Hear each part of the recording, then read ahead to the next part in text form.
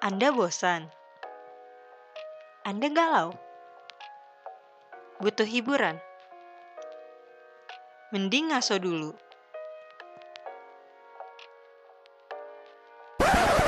Apaan tuh? Ngulik esong dulu.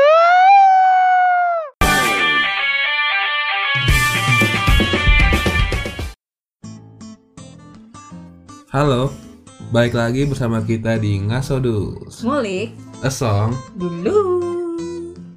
Di episode kali ini beda dari episode yang sebelumnya karena kita bakal bahas musik dalam nuansa kemerdekaan di kala pandemi. Nah, berhubung tanggal 17 Agustus kemarin negara kita itu ulang tahun yang ke-75. Jadi hari ini kita bakal bahas itu semua. Cakep. Kalau menurut lu ya Arianto, arti kemerdekaan buat lu tuh apa sih?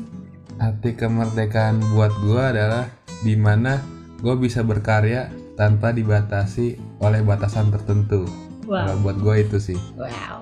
Kalau menurut lu? Kalau menurut gue sih kemerdekaan itu kayak kesempatan kita untuk bermimpi tapi tanpa ada rasa cemas. Ya kan? Sabi banget. Jadi kayak kesempatan kita untuk bertanya tanpa rasa takut juga gitu. Kayak gitu sih kalau menurut gue. Dan di kala pandemi ini banyak juga orang-orang yang mengeksplor apa yang mereka suka gitu. Walaupun pandemi kayak gini Nggak merasa terbatasi ya? Betul, nggak merasa terbatasi. Salah satunya adalah Siapa tuh? Nah, musisi-musisi yang ada di Indonesia juga berlomba-lomba untuk tetap produktif ya, di masa pandemi kayak gini. Oh ya benar. Meskipun corona, musisi-musisi di Indonesia nggak kehilangan akal nih buat mengeksplorasi untuk berkarya. Nah, banyaklah dari musisi Indo yang berkarya lewat menciptakan lagu-lagu di kala corona ini. Bermacam-macam sebenarnya. Nah, ada yang menciptakan lagu yang berkaitan dengan nuansa-nuansa corona, kayak misalkan Bang Haji Rhoma Irama.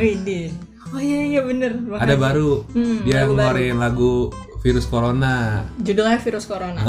Baru dikeluarin tanggal 3 April 2020. Nah, terus ada juga nih dari musisi legend di Indonesia, Bimbo.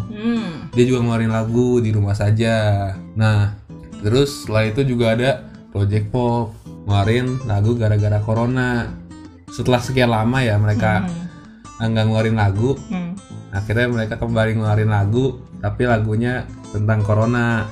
Nah, terus kalau lu tahu musisi Indo yang bikin lagu di kala Corona ini nggak?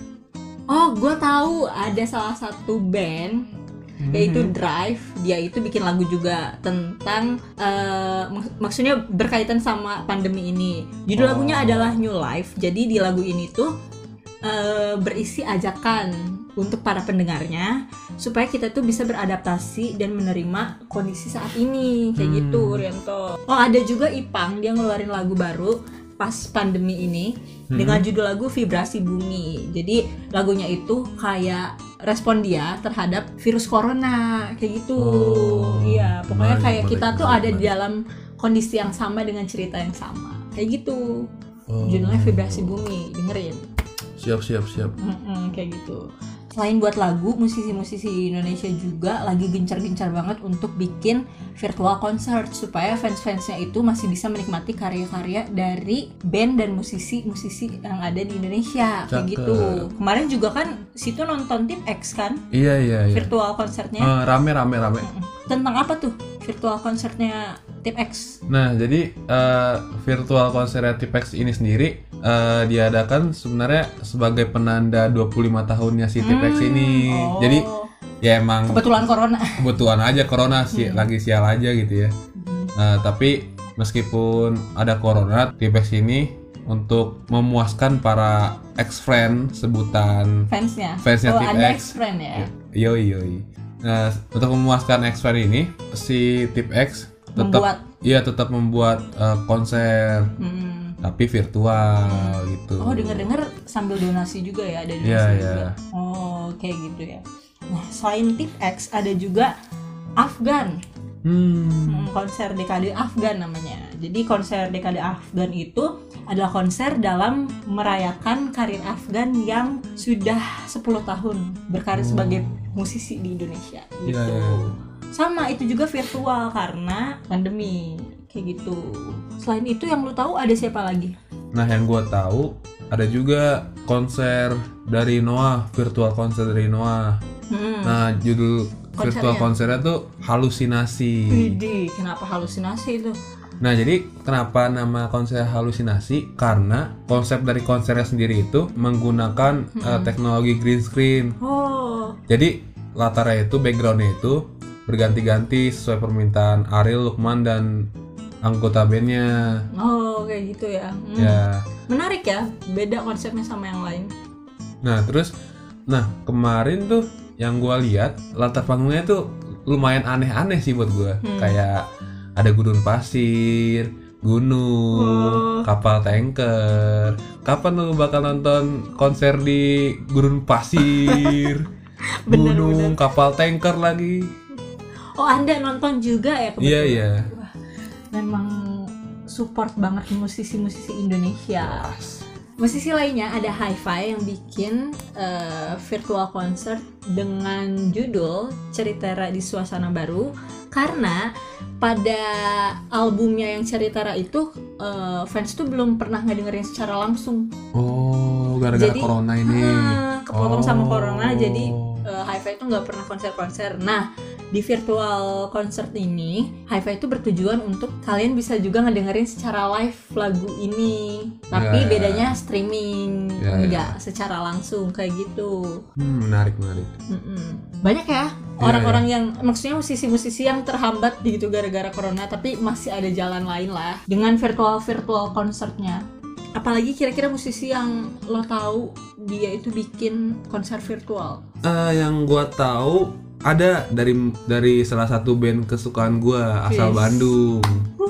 Namanya The Sigit. Oke, The Sigit. Benar-benar dia bikin konser ya? Ya, nah dia bikin konser yang namanya tuh This Is My Wave Concert. Oh.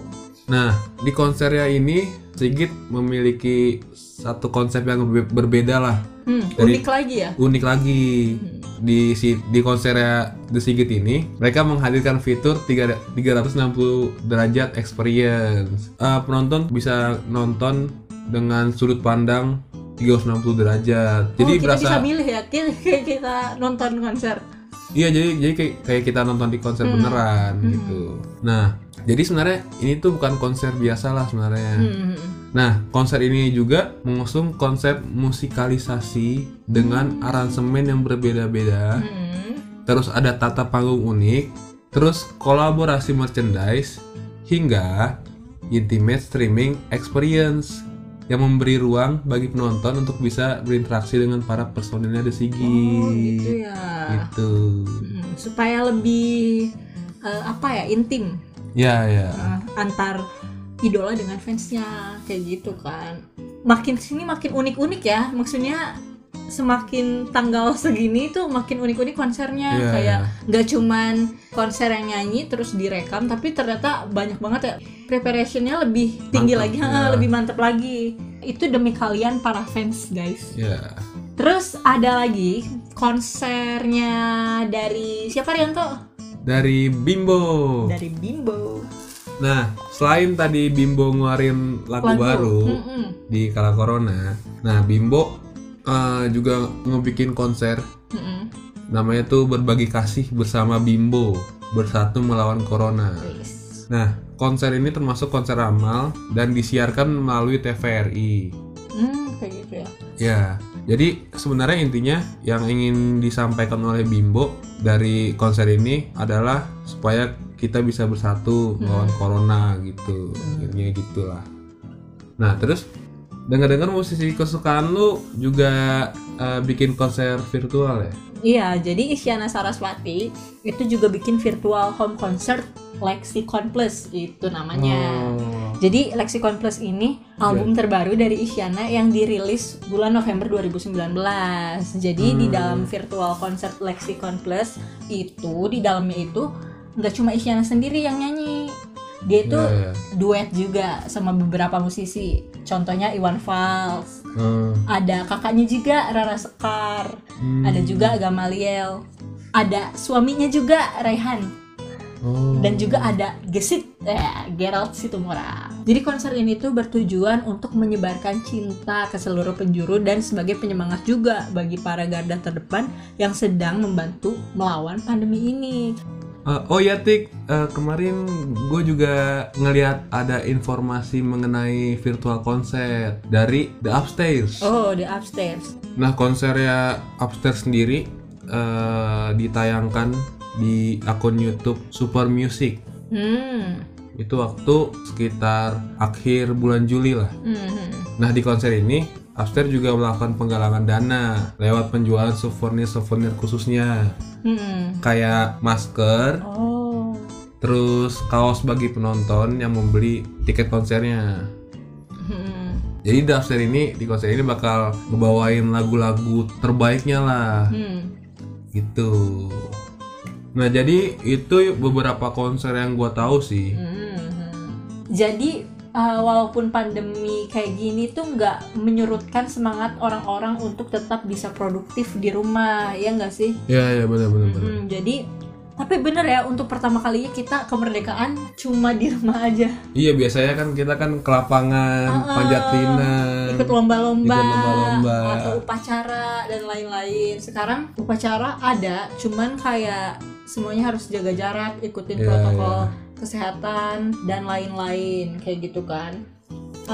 Tapi yakin banget sih kayak tiap orang tuh bisa melawan pandemi ini. Kalau menurut lu gimana? Kalau menurut gue sih sebenarnya semua musisi pasti kaget lah dengan situasi begini, tapi dengan kemampuan berinovasi mereka, kayak mereka mampu menghadirkan kejutan-kejutan baru di dunia perkonseran gitu lah. Kayak misalkan tadi The Sigit yang ada 360 derajat experience. Terus tadi ada juga kayak Noah. Aneh banget itu, yang baru banget ditemuin ya.